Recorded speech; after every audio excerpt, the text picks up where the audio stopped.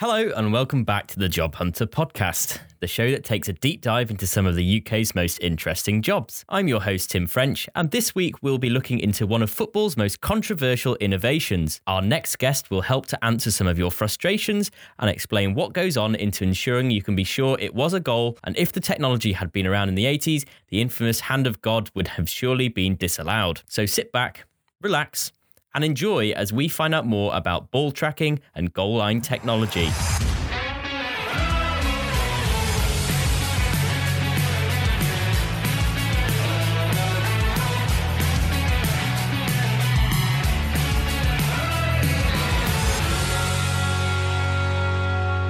Welcome back to another episode of the Job Hunter podcast. Today we'll be casting a keen gaze towards today's guest. I'm hoping my questions don't get caught for offside, as I'm delighted to be joined with Connor Brown, UK training lead for Hawkeye Football UK. Welcome, Connor. First off, what exactly is Hawkeye? Hey Tim, yeah, good question. So Hawkeye Innovations is a sports technology company that started around, I think it'd be in about the early 2000s, but the technology started getting worked on the mid-90s by a man called Paul Hawkins. And the idea behind it was to do trajectory-based tracking on balls essentially and various projectiles and implement it into, originally the idea was to implement it into, I believe he was going for tennis, but then what then eventually happened was that it got picked up by cricket first, I believe. So around the 2001 mark, these days could be slightly off, and then the following year it then got picked up by tennis. And so what the technology was essentially used for was tracking balls to see whether they were online for stump, for like out in cricket, or whether they were going to be in or out in tennis, because what it used trajectory-based tracking in a 3D space. And these projectiles, were they going to be out or not, depending on like this kind of trajectory that was tracked via the system. It then kind of exploded. I think if you're a cricket or a tennis fan, the words Hawkeye are quite synonymous with the sport. It's very widely known in those sports, and it is called Hawkeye. It was a big brand. Then we started to move into a lot of other sports, as well as other areas of technology. Still the main crux of it for a while, still being the kind of that ball tracking system. And then for me personally, what's relevant to me in 2012, 2013, it got introduced into the footballing world in the Premier League. And there was a few things that was kind of political things that were happening at the time, because there'd been a lot of resistance. They'd been ready to kind of implement it into football from about the 2010 era. And it actually ended up kind of being put to the side. It's like, it's the traditional game, like, and they just didn't want anyone's kind of fingers in the pie. And then we had England had that incident where Frank Lampard had clearly scored. I was going to mention that later. Yeah, sorry. And that, amongst other things, helped push us forward. High profile, and that's kind of goes to show you that even with something as robust as Hawkeye and how well they were doing in tennis, in cricket, they still needed those kind of extra pressures to kind of push, like this kind of like people who were just kind of stuck in a mindset of like, things need to be this way because this is how they've always been. And that kind of like resistance to change. So yeah, we came into football around the 2012, 2013 kind of era. And since then it's been growing massively. And the things we do aren't just ball tracking anymore. We do, we provide graphics. We do replay systems for IMG Studios. We do analyst and medical services, ball tracking, and obviously the big one, video assistant referee for big one for certain sets of fans. I'd still say the ball tracking stuff is still big for like your cricket and your tennis, etc. And I think it was in 2012 as well, Hawkeye got then moved under the Sony Europe branch. So now we're actually a subsidiary of Sony Corporation. But yeah, that is in a brief nutshell, Hawkeye Innovations. So kind of dumbing it down, you essentially, you have computers, have cameras that can monitor the flight of a ball and be able to determine based on where it is in space whether or not that's okay or not effectively. How exactly do you do that? Yeah, I'll give you a quick topology of it. So for the ball tracking side of things, without going into the numbers, we have a various set array of cameras, and I'll use football as an example. So at a goal, at this goalpost, we have a set number of cameras all pointed at that goal face. And what they're doing is they're each a 2D image. And like our eyes, each eye being a 2D image, by combining those 2D images, we can create a 3D space by using this set origin point. So you obviously have your X and your Y, but then you have a separate X and Y from a different location, and that can create your Z axis, which gives you that third axis, and they all just come off that 0, 0, 0 point. And you have these cameras working in a system which are always trying to find a set ball, and this will be done via pixel recognition. And whilst obviously in tennis and cricket the balls are very kind of plain, and occasionally they might be pink, in football they're very defined patterns. So it's obviously looking for a very defined pattern on a certain ball, and it's going, right, okay, can I find this ball on this 2D image? And can this other camera find it? And if the one camera finds it, it goes, oh, I think I found it. And then another camera goes, oh, let's see if we can see that camera on that exact same point. And then they find it, and then they all start to agree with each other. And that's all done via pixel recognition and like machine learning. So this is, as we do more and more like kind of testing pre-season and stuff, that machine learning becomes stronger and stronger. And then eventually you get to a point where the system's just like, yeah, that's 100% the ball. I can see it. Like it's right there. And it's incredible that kind of like that, how far machine learning's come, because obviously people are kind of afraid of that kind of artificial intelligence, thinking it's going to take over the world. But in reality, it's just more about kind of being able to let the programming to be able to actually just like track those kind of more mundane tasks, if you know what I mean. Like they're not going to be able to, not quite ready to take over the world yet, but they can see a ball a mile off. And they can think quicker than us, right? That's the whole benefit compared to a person that potentially will only ever see it once in their life, and that's it. They can't compute it quickly enough to see what's happened, whereas it's happening milliseconds, microseconds. For sure. And I think it's all about the kind of, it goes hand in hand, because with the machine learning, you still need a human input to begin with to help the system learn what the balls are, because to begin with, they don't know much at all. They just kind of know the rough pattern that they're looking for, but it goes through it gets generated through the software. Without going into too much detail, I don't want to give all the ideas away. But yeah, and so that in a brief nutshell, that is the overall topology of kind of how the basic tracking system works. That then is also then put into like graphics that we then overlay for TV, and that's various softwares communicating with one another so that we can then just output that straight to TV using like broadcast cameras. So that obviously then kind of leads into that whole relationship with that. We're not just working in a technology space, we're also working in the broadcast space as well, which we're becoming more and more heavily involved with, and especially with our kind of like introduction of graphics, and also going into like the kind of player tracking side of things as well, which is also very heavy on the machine learning, especially for things like limb tracking. So you've obviously mentioned that it started out in the Premier League. It's yet to be adopted by the rest of the lower tiers, isn't it, at the moment? No. So actually, goal line technology is in. If I'm going to go, I'll just briefly go over the ones in Europe. We have it in the EFL Championship, so that's the tier below the Premier League. We have it in the Premier League. We have it in La Liga. We have it in Serie A, and we have it in the Bundesliga in Germany. And then on top of that, we then also provide VAR to a lot more countries, just purely because that is based off the idea of that we're able to then integrate with broadcast to do that. And we have a number of different ways of coming to that solution. So how is Hawkeye different from, say, the TMO kind of, because that's a more physical assistant referee, isn't it, in rugby?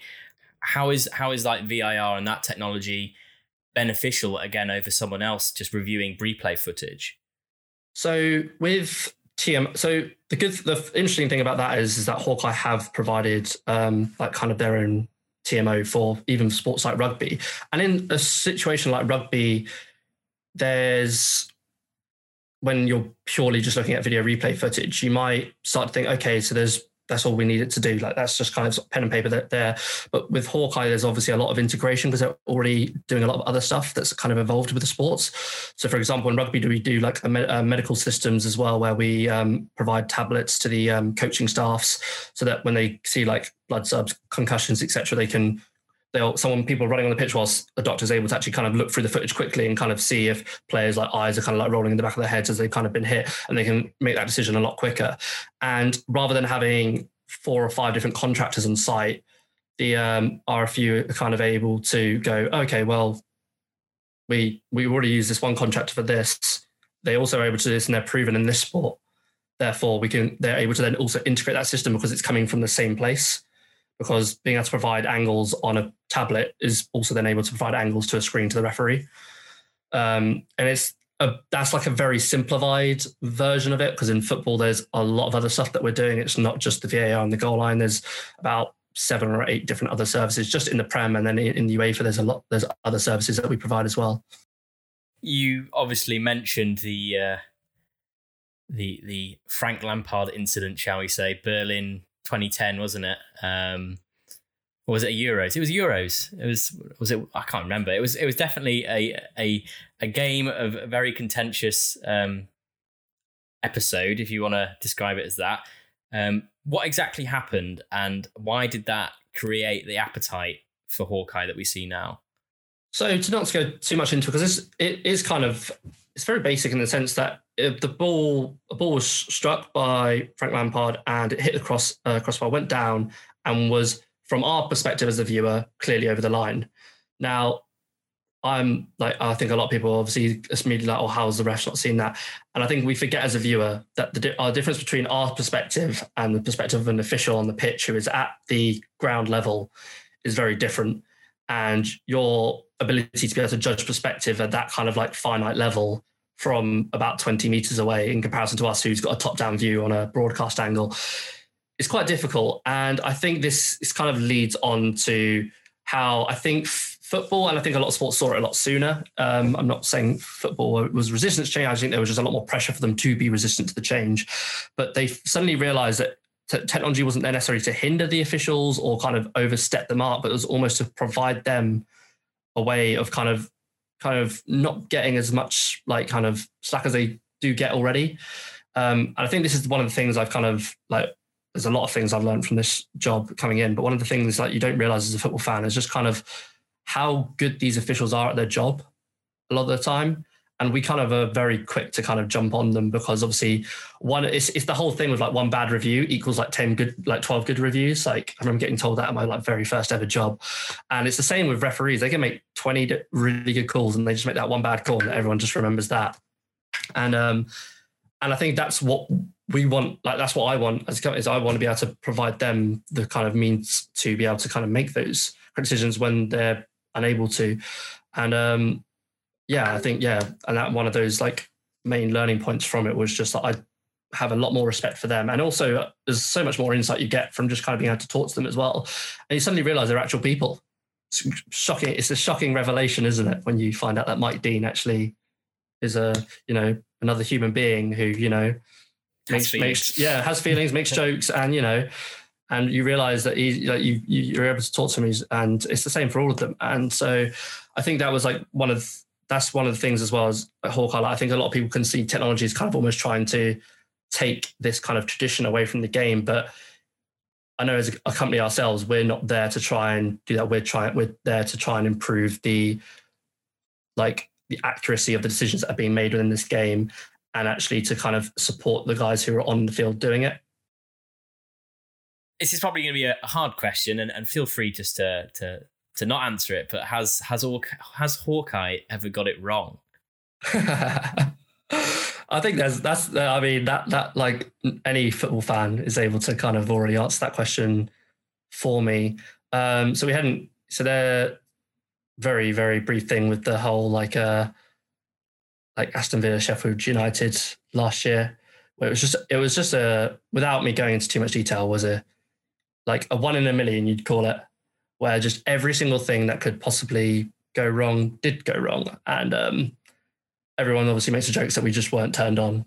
And obviously that's it's just it's fair enough. Like we're like, our job is to get that decision correct, and we get that decision correct every other game of the year. And yeah, and so that, and like I've had a lot of people come up to me and kind of say, oh, so what really happened? And I was like, I swear to God, like what is written on that, like because we, like, the company put out a tweet at the time. I was like, what is written on that tweet is exactly what happened. Like it's one of those things where it's just every single thing that went wrong. Like, just like these cameras are strategically placed, so they're not like getting blocked. And it's just like, there's so many things that could have gone wrong, went wrong. And, but we've now, the good thing is you learn from those kind of experiences, and you kind of think, oh, that will never, ever happen in a million years. And actually it does. And so you then go, okay, well, we now improve. We're a technology company. We're innovating, and we innovate to make sure that this doesn't happen again. And, that a really fun thing. And I don't think many people notice it. And this comes back to the whole thing of like, no one will ever champion it when you get it right. It's always when you get it wrong. But that exact same goal, the exact same ground, the exact same spot of the goal, another goal line decision happened there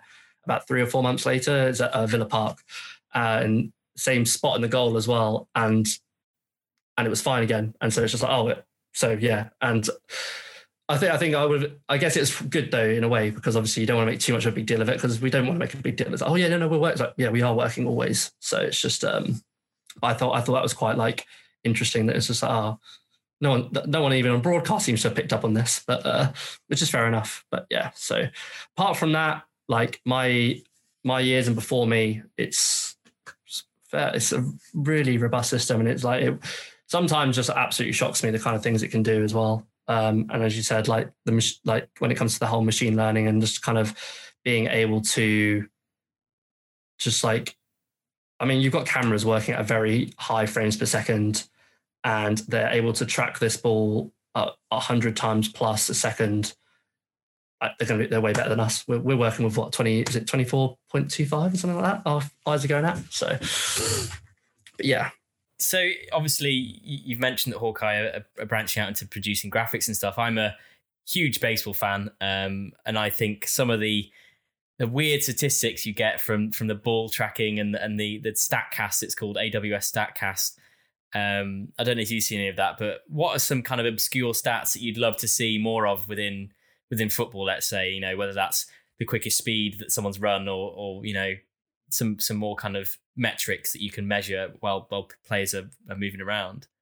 Every time it comes to those kind of stats, I think, oh, there's not something that they've not like thought of already that's like going to make me go, what the hell? And then they do it, and I'm like, oh yeah, fair enough. Go on, if you could do that, why not? When I was a kid, I used to be obsessed with like how quick the footballers were running. It's like, oh, who's the fastest footballer in the Premier League? And so obviously, like, I think like if even just like kids, or even most football fans are obviously, that's the kind of stuff like. I think America is a really good example of it, because America absolutely love their stats. They hammer it home. Like if you ever watch like the NFL, like all they're ever doing whenever, like between the breaks, especially in the UK where we don't have those ad breaks that they're always having, like just constantly just churning out the stat after stat, like all the numbers, the number crunching, like what this means. And it's like, I think like, you know, the market's like kind of going towards there. And we have another company within the Sony branch called Pulse Live. And they kind of work within the stat space. And that's where we've got new technologies kind of working, and we're kind of working side by side with them to kind of provide those. Interesting on the baseball subject, you may know this, being a avid baseball fan, all the like, is it MLB? Yeah, MLB games in the US, all the automated tracking that gets all the like kind of like ball speed data and stuff is all done by Hawkeye.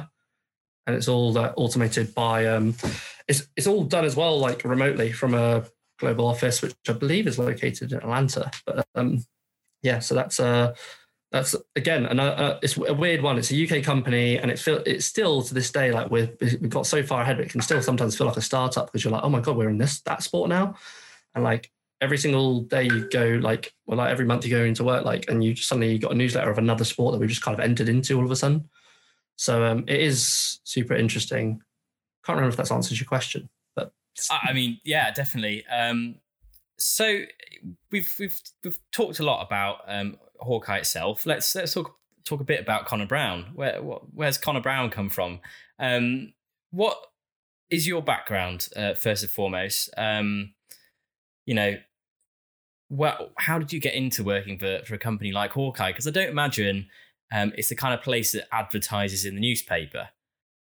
Yeah, I think it's a really good one. I can't remember the name of the commentator. He was commentating alongside Ali McCoist on an Amazon Live game, and they like one of our operators was went to the pitch side to go sort the referee communications out, because we do communications as well for the referees in the Premier League and UEFA. And he was fixing the headset, and one of the commentators said, like, can't imagine he grew up wanting to be a VAR engineer. And it's like, at the time you're thinking, oh, that's really harsh. Like, like he's doing a job and he he enjoys his job. Of course. But then you kind of, at the flip side, you go, well, yeah, of course, because this didn't exist. Like VAR didn't exist like a few years ago. And like, yeah, I'm happy to hold my hand up. I wasn't like at 3 years old going, I want to know when a ball crosses the line and I'm going to make sure that happens. But for me, growing up, I kind of I knew what I liked and I knew what I was good at. And I liked sport. I wasn't necessarily the best at sport, but I really liked sport. And then I also had just a very genuine knack for like maths and physics. Not necessarily any other subject, just those ones, and just any numbers. I felt kind of like, there's a defined answer. So I quite like that. And so when it came to like the decision for like going to university, and I was perpetually in that scenario of like, because I think a lot of people who I've listened to a few podcasts and I've listened to a few people, some people know, don't they, from like a young age of what they want to do. And I got to like age 18 and I'm just still there. Like, I've got no clue. Like 1 minute I want to be a teacher. Next minute I want to like kind of like go and just travel. And the next minute I kind of like want to be doing this, that. And then I was like sat down one day and I said, right, what do I like? And I was like, oh, well, I really like sport. So, okay, right. What am I good at? I was like, okay, quite good at maths and, do done like physical education stuff. So how can I put it together? And you're automatically thinking, oh, maybe sports science, biomechanics. So, and then I remember like searching and I was like, oh, I'm really interested in like kind of Formula One as well. I'm really interested in engineering. So I just typed in like sports engineering just because I thought it'd be funny, just to see what kind of would come up and see, because there's a degree on Harry Potter. So surely there's a degree on like sports engineering. And it turned out that there was. It was like, and there was a few places that was offering like sports technology. I was like, oh, okay, I'll look into that. And next thing I know, I was like, oh my God, like this sounds perfect, because it's like, it's a way of using the things that I kind of like, I enjoy and things that I'm good at. And when I say good at, I also enjoyed them as well. Because I enjoy, like, I know it sounds quite shallow, but if you're good at something, you do tend to enjoy it sometimes. And so basically got the idea of like, okay, I want to be in sports technology. And then I went to uni and was immediately submerged into all these different opportunities within the kind of sports sector. And I've got people that I worked with that went into footwear development, people who went into kind of the more kind of like programming side of things within kind of like Opta data server and whatnot. And guys who then kind of went on more to the biomechanics side of things, kind of doing motion capture as well. I had a friend who went straight into the film industry because they were doing a lot of Vicon motion analysis. So it was weird to kind of also see that even then when you go into something that specific, that you could still branch and go horizontal almost. And like, and so it then came to, I remember like kind of got to placement year and it's like, okay, right, really should be thinking about now, like what I want to be doing. And I'd like kind of grown up, like really like loving sport. Like my stepdad and my like step grandfather, like who I've like known since I was like 3 years old, like was so into sport. And they like they got me into football from a really young age. And my step granddad was like, he was a sports writer for the Times. And so like, and he loved his like cricket and tennis. And so they just, all these sports getting thrown at me. And one of like, and then I remember like kind of seeing Hawkeye kind of appear whilst looking at like placements, like, oh, that'd be really interesting. And then kind of came to a point where it's like, oh, okay, well, actually I want to do a master's. So I'm going to just finish my year off and then I'll do my placement year between my year and my master's. And instead I finished uni and I started my master's, and I'd thrown my CV in just because like I'd kind of had that like kind of like, like, oh, well, this job's going. So, I might as well put my for that, but I'm still doing a master's. And then next thing I know, like getting an interview, and then suddenly I've accidentally, oh God, I'm doing a master's and a job at the moment. And and then ended up doing them side by side because I'm not giving up that opportunity. But I think the want to work for someone like Hawkeye who came from the idea that they were so heavily involved in all these sports I'd grown up with, and they'd made such a difference in like the kind of cricket and tennis, and football was like kind of something that I'd played as a kid, and like it was kind of the main sport that I still was always following. And so I was like, right, okay, well, I know it's getting bigger in football, and I know there's other stuff coming, and like reading into it a lot of the time, there was just like there was so much rumor mill going around, like all the things that were going to be coming in, and it's madness now that we're 4 years later, and a lot of those rumors are now kind of have come to like fruition almost. So, but yeah, it's I think it comes back to the whole idea of like a lot of people who might be listening to this are kind of probably still sitting there thinking, listening to your podcast, going, I want to work out what I want to do, and I think even when it came to like when I was like 21 and I still wasn't 100% certain, I think it goes to show that you can get to a point, like don't feel like you're getting to like 16, you need to know. Don't get to 18 and feel like you need to know. Like there's like one piece of advice that kind of helped me, and I'm not necessarily saying it's the most golden piece of advice, but if it comes to that, go, okay, well, what do I enjoy doing? Like, and if you think, oh, well, that's not going to help me get to like maybe like all the money in the world, it's like, yeah, but it's going to give you satisfaction, and job satisfaction sometimes will help you get through a lot more situations than just having money in the bank, if you know what I mean. Don't get me wrong, it's still important to kind of take those things into consideration. I'm not saying that money isn't important, but you do need some of it. But I think there'll be some people who are listening to people who knew what they wanted to do since they're 8, and they're sitting there thinking in their 20s or they're 25 going, I still don't know what I want to do. And in reality, it's all about not necessarily knowing exactly what you want to do, but almost just kind of being able to work out what is going to, I guess in a very simple way, just bring you joy. Obviously, you're going to have some bad days. It's not like, I'm not saying that's for everyone. I'm sure there's some people maybe who are having good days all the time. I don't know.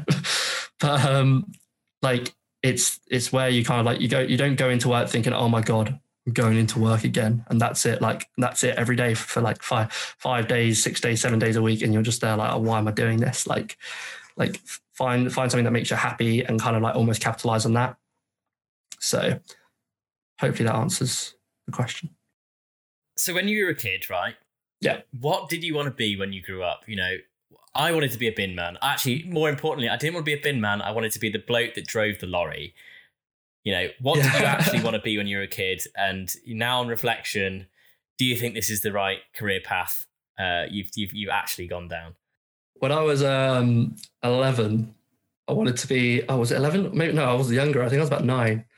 My family took me to Florida, and this is kind of like a taboo subject in this day and age, but you know, like SeaWorld, obviously you had blackfish and stuff. So it's like, but at the time, obviously as a 9-year-old, you don't see it that way. You just see it as like, oh my God, there's these amazing animals. And I just remember looking at the killer whales like, I want to be a killer whale trainer. That's what I want to be. As a 9-year-old, that was like in my head. That was it. And like, if you was like to ask my parents now, like, oh, what did he want to be when he was a kid? They'd probably just say that because it was funny. And also it was probably the most like out of the blue thing.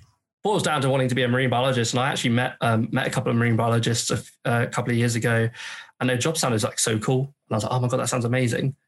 But I didn't sit there going, oh my God, I should have done that. Like I came out of it thinking that's a really cool job and I really want to know more about that. But then I got to go back to work and I didn't, like, it wasn't like I was going back to work and like, oh God, I'm not a marine biologist. So, yeah. And then after that, I'd say the only other thing, like the main, there was so many things I kind of thought about. I think teaching was the other one. And that kind of came from that same conversation with myself of things that I was good at. Like I really enjoyed kind of those eureka moments of teaching someone something and then being able to like it clicking in their head and them going, oh my God, I get it. And I think there was a pivotal moment where I probably could have easily as ended up going into teaching as I did going into this.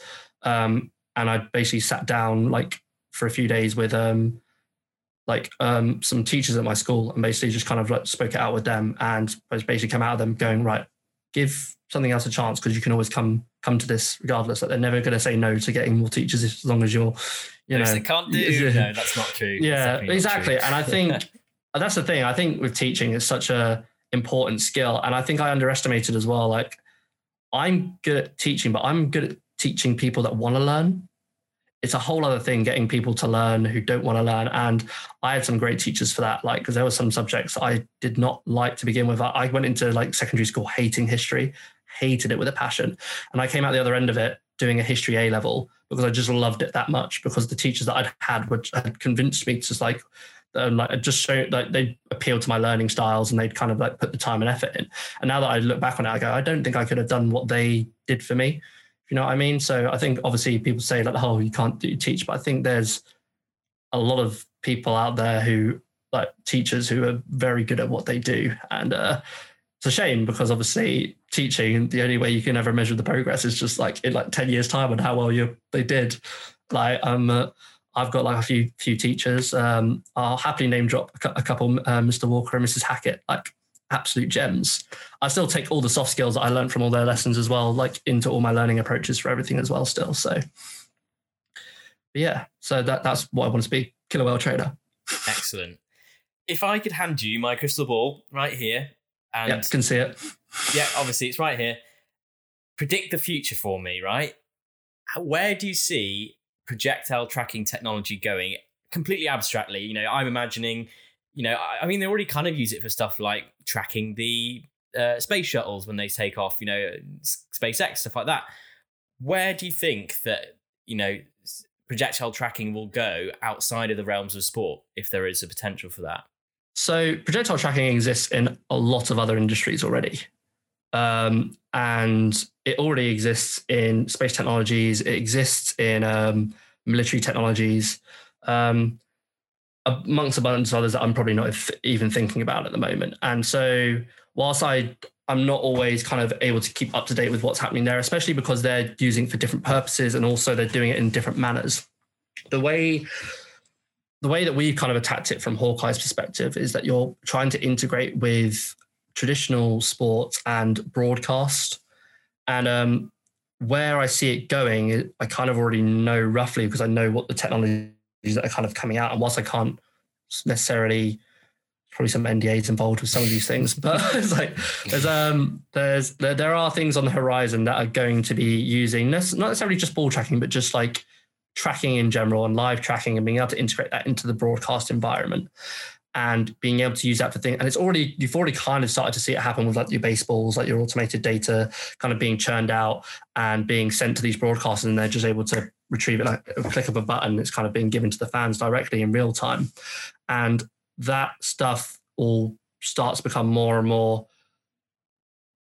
prominent in certain sports. And I'm sure there's people have probably heard like rumor mills of like, oh, surely they'll start to maybe look at things like automatic offsides. And that's kind of where that technology will most likely be heading now. And I can or cannot confirm that technology is already being tested. But that's using things like, you know, your limb tracking and kind of like your ball projectile tracking, kind of knowing those exact points and being able to use all these technologies that already exist, because like we've gone from like being able to define kick points in games to being able to like locate a ball on a pitch to being able to use cameras remotely with so a really good example as well. We have like a department called Smart Production who use like automated cameras to be able to track tennis matches and stuff without like cameramen-less operated cameras for like your kind of like lower tiered like matches. Because obviously it's not going to necessarily be a camera one for, you know, your main court at like Wimbledon, but you've also got courts like 6 and 7, which especially like coming back to America, they absolutely love their sport and their intake of it. And so like you get India Wells and Wimbledon where they want to be seeing those, like they want to see all their players playing. And so it's like, well, do we have like can they afford to be like sending like all these different broadcast companies with all their different cameramen to kind of like integrate it? It's like, yeah, or we could just ask the technology company that's already here doing all the ball tracking to actually, you know, can you set up a few of your automated cameras to actually just track this for us and just kind of do it all remotely with like joysticks and kind of just screen tracking in general on board projectiles there. So I think that's probably another thing is like it already exists, but there's room to improve, I think, is probably what I'm getting at there. Let's take a break from all the heavy stuff. Let's pull it back a second from all the talk about ball tracking and is it offside, is it onside? And let's get into the really important question, which is Tim's 3 tips. the worst name section of any podcast, and I refuse to change it now because I've made a point of it being terrible. So I will not change it.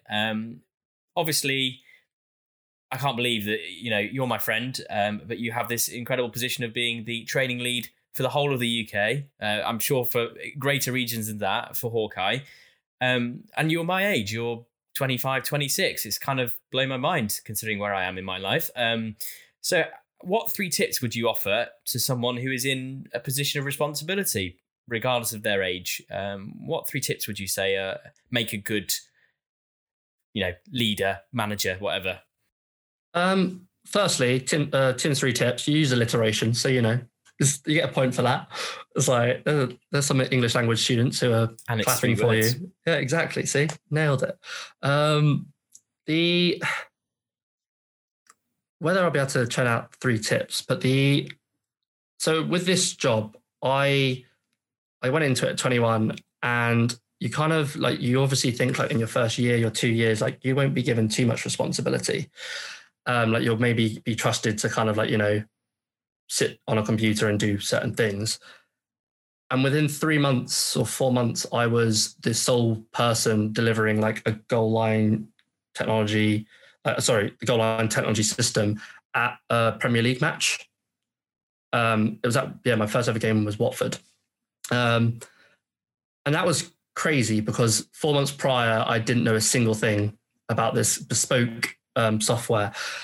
And you just you get thrown into the deep end. And you're if I had told myself that was going to happen, I probably would have freaked out. So I don't think I've got, I don't think I'm going to be able to adapt quick enough. I don't think I'm going to be able to learn it in that time.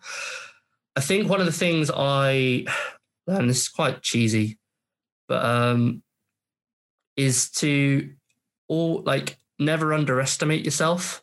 And that's coming from someone who has done that repeatedly throughout his life, constantly kind of not been able to self-assure and kind of almost back himself when he really should have. And as a result, it's ended in a lot of things that probably, a lot of times where I kind of look back now and go, if I really kind of just trusted my kind of my knowledge at the time, my kind of skill, that I probably would have been absolutely fine. Me and you, we both know each other through snow sports, and I could probably apply that to you obviously you skied, I snowboarded, and in those snowboarding competitions I did, there's probably a lot of times where if I just kind of almost gone to myself, no, you can do this, I probably would have done a lot better in those scenarios.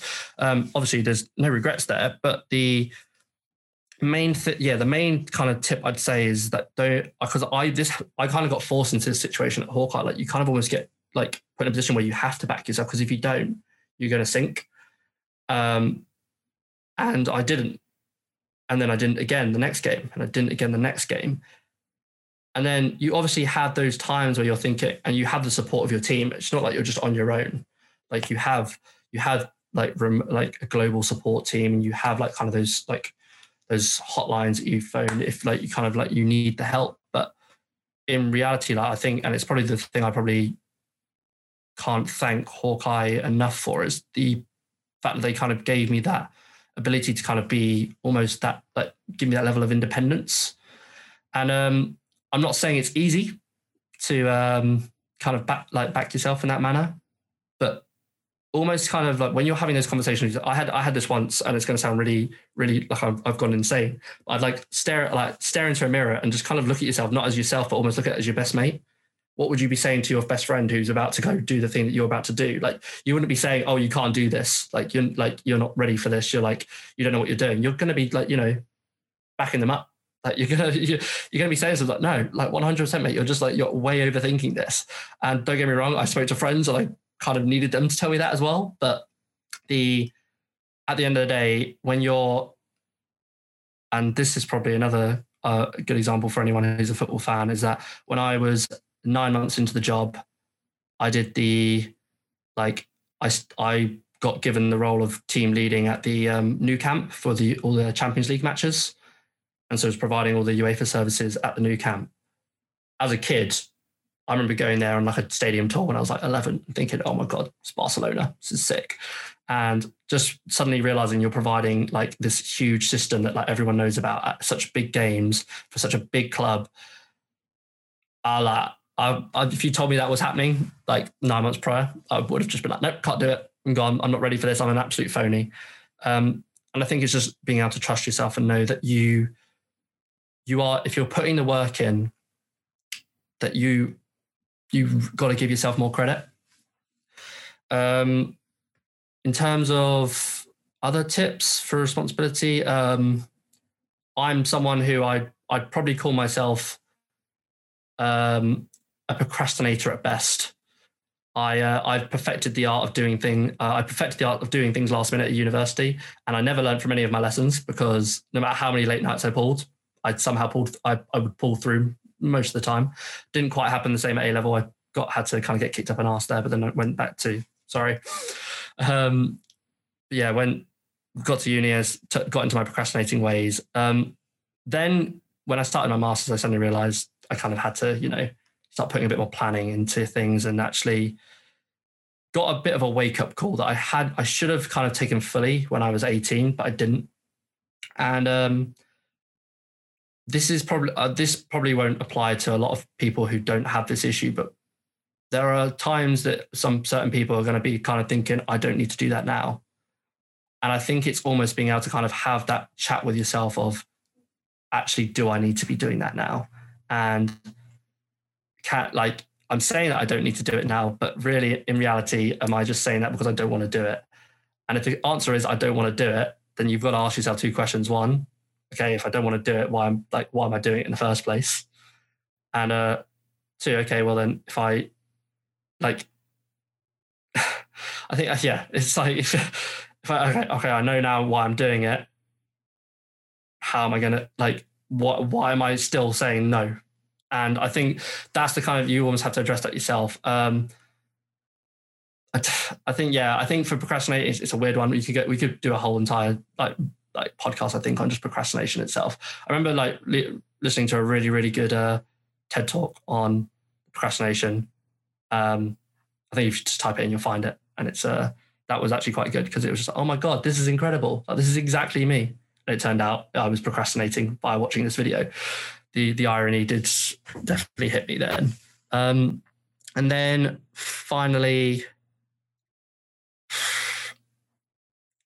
I think, know if you are in a position of responsibility that someone else has looked at you and gone, they are ready for that. They are ready for that responsibility. If in a work environment, there might be some times in your life you get given responsibility that no one necessarily gave to you. It's just kind of ended up on your lap. That's a bit different. I'll go into the work one first. Someone has given you that responsibility and they believe in you. And especially in a work environment where money is a big, cost factor, they haven't just given you that role because they think, oh, well, if you don't do it, it doesn't matter. They know if you don't do it, it doesn't matter. So they've trusted you with that. And these people have been doing the job for longer than you have. And so they know who the people that are ready for. So in that respect, you kind of almost have to kind of, again, give yourself some credit and go, okay, well, they think I'm good. They think I'm going to be able to do this.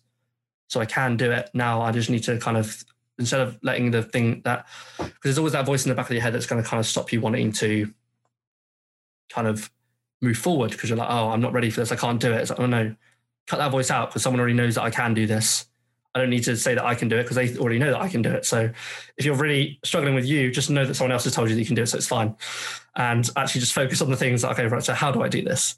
And then look for that advice. And there's always, and it's never bad to ask for that advice as well. I've talked to people within my company and talked with people outside the company. And there are, I mean, if you want to talk to someone who's had a responsibility, just talk, if you can, talk to your parents or your grandparents or someone you've who's got children. They've already had responsibility. I'm not saying necessarily it all equates. I'm not saying me being able to turn on some computers at Barcelona is the same as being able to handle 20 years of raising a child, but there are people that you can kind of turn to, and don't be afraid and don't feel like you're trapped in that situation. And then, I think and I think that also applies to the other one that I was talking about as well there. When it gets thrust upon you out of the blue.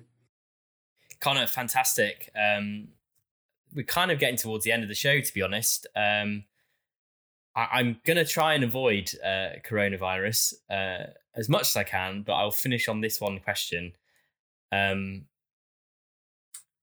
obviously mentioned going to Barcelona and going to the Nou Camp. What's the craziest place your job has taken you? Craziest place? Yeah, so for the job, so obviously with UEFA, we travel a lot. And I've been to so many places in Europe now, and it's incredible. That's like I'm so thankful for that kind of opportunity. I've been to Belgrade, I've been to Budapest, I've been to Malmo, I've been to Barcelona, I've been to Villarreal, I've been to Paris with the job, Bordeaux. Oh God, there's so many places. Bern in Switzerland. Oh God, I'm not going to name all of them. There's way too many. But the weirdest one that this country I would never have ever gone to, because I've been to Moscow. I don't think I ever would have necessarily made it to Russia, but I did. I went to Moscow. But there was one place that I'd never thought in a million years I'd ever end up, was Kazakhstan. And that was a huge experience because it went to the capital, which at the time was called Astana. It's now called something different.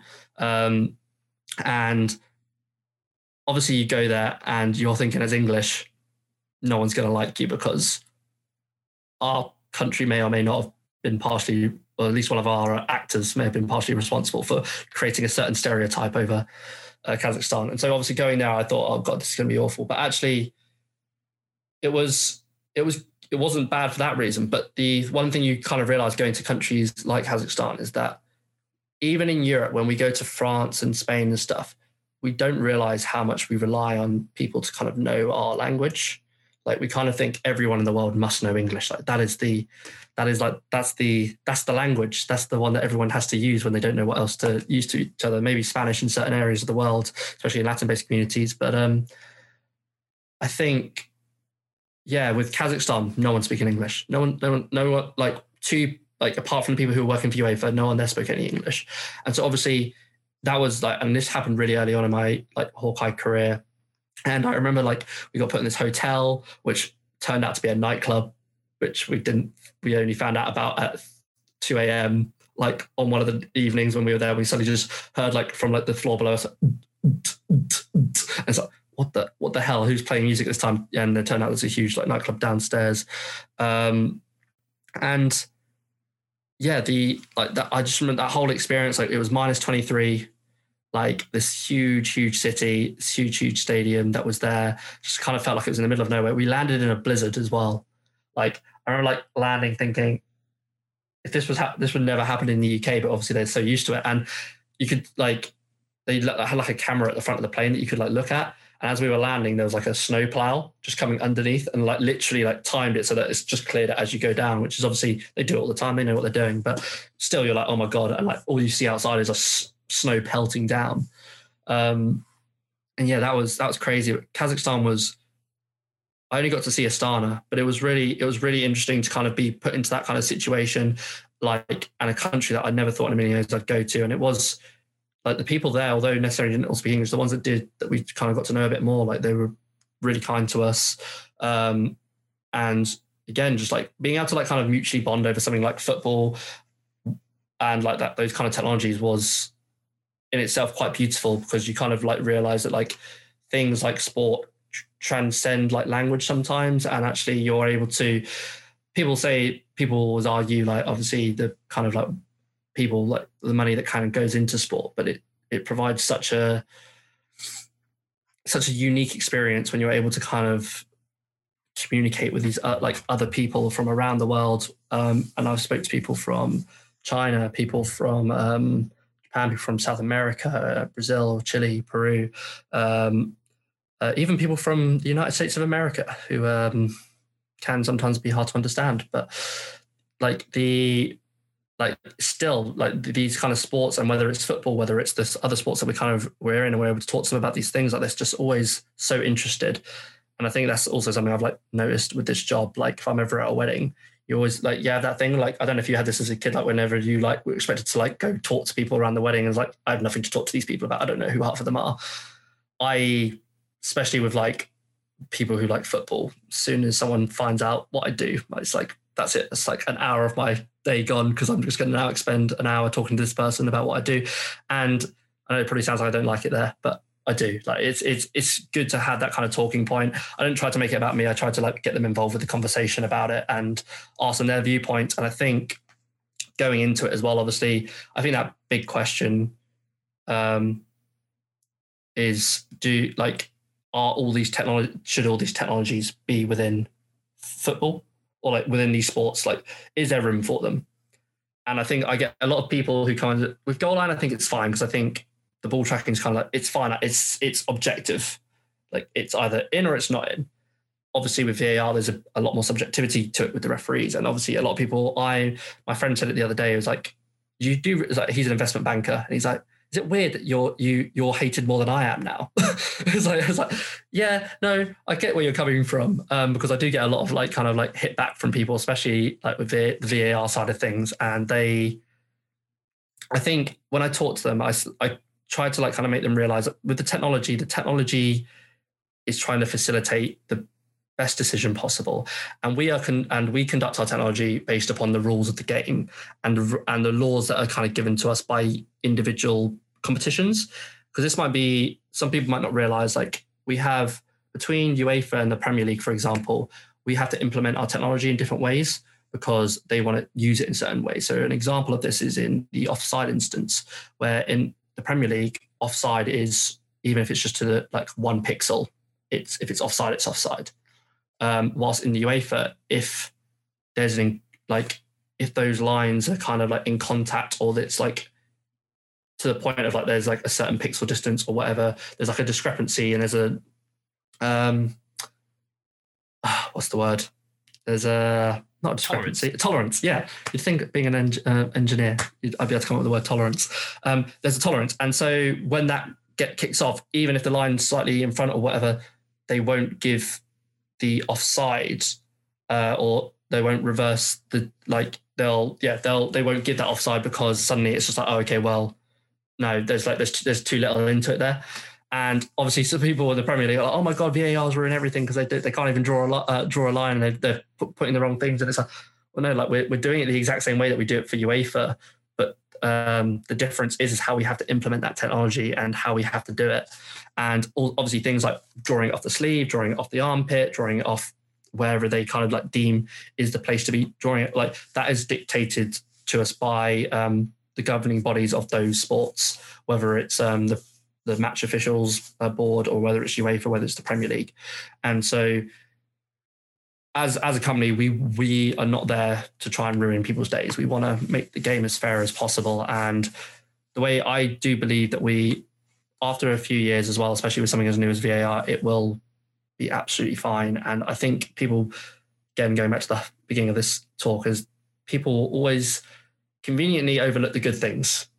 There's always a lot of good things because the negative things, when they stand out, they stand out. And I think this is something you can take into your life anyway, is that just remember that people are very lenient towards always remembering the one bad thing you did when you do 20 good things, but don't let that deter you from continuing to try and do the good things, because they're the things that are making the difference, whether people realize it or not. You're the person doing it and you'll realize it yourself. And I like to think that's what we're doing as well. Look, Connor, it's been absolutely fantastic to have you on. I'm going to have to blow my whistle for full time now. That was awful. Unfortunately. That was terrible, but I'm going to allow it. Where can people find out more about Hawkeye? I understand that you might have some positions available, and obviously we'll drop that information in the show notes afterwards. But where can they find out more info if they want to find out more info? So Hawkeye Innovations, if you type that Hawkeye Innovations careers on Google, and you'll find it. I'll drop the URL for you in the for the description. And that's the kind of your main source. Otherwise, probably BBC Sport News is probably also a good place, because I'm sure we'll be talked about at some point. But if you want to learn more about getting into kind of that side of things, like kind of going into systems operations, we don't just do football, we do a lot of different sports. And also if you're a developer, because I work in the product and operation, I work in the operations team, but we also have a product team, development team. So if you're wanting to kind of get into that side of things as well, they're positions kind of coming up all the time. If they're not around right now, give it a few months. They do pop up. We're still moving forwards, and I think that's well, it. Good luck with the rest of the season and all Thank your you very much. endeavours. I hope it all goes well. Stay safe, and I'll hopefully catch up with you again soon. Cheers, man. Thank you very much, Tim.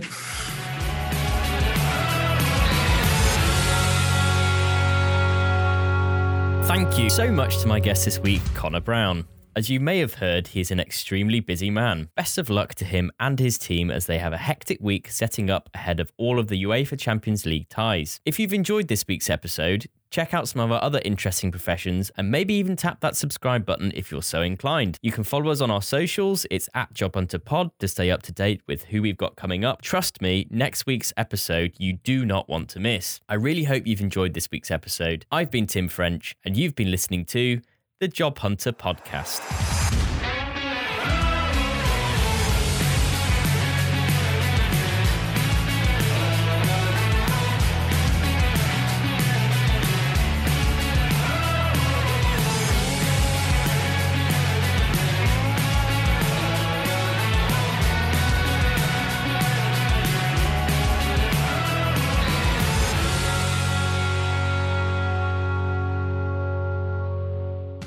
Hello and welcome to the Job Hunter Podcast. I'm your host, Tim French. Have you ever wondered what it takes to become a fighter pilot? Or perhaps you've always wanted to be a fly on the wall inside an operating theatre? Maybe you're just interested in finding out more about some of Britain's most intriguing professions. Come along and join the virtual careers fair as I ask the nation about their vocations. From barristers to butchers, scientists to supermarket heroes and everything in between, the Job Hunter Podcast will delve beneath a job title and talk to people at the heart of their professions. If you want to be involved, then get in touch. There is no job too small, no tale too tall. So sit back, relax, grab a cuppa, and enjoy the show.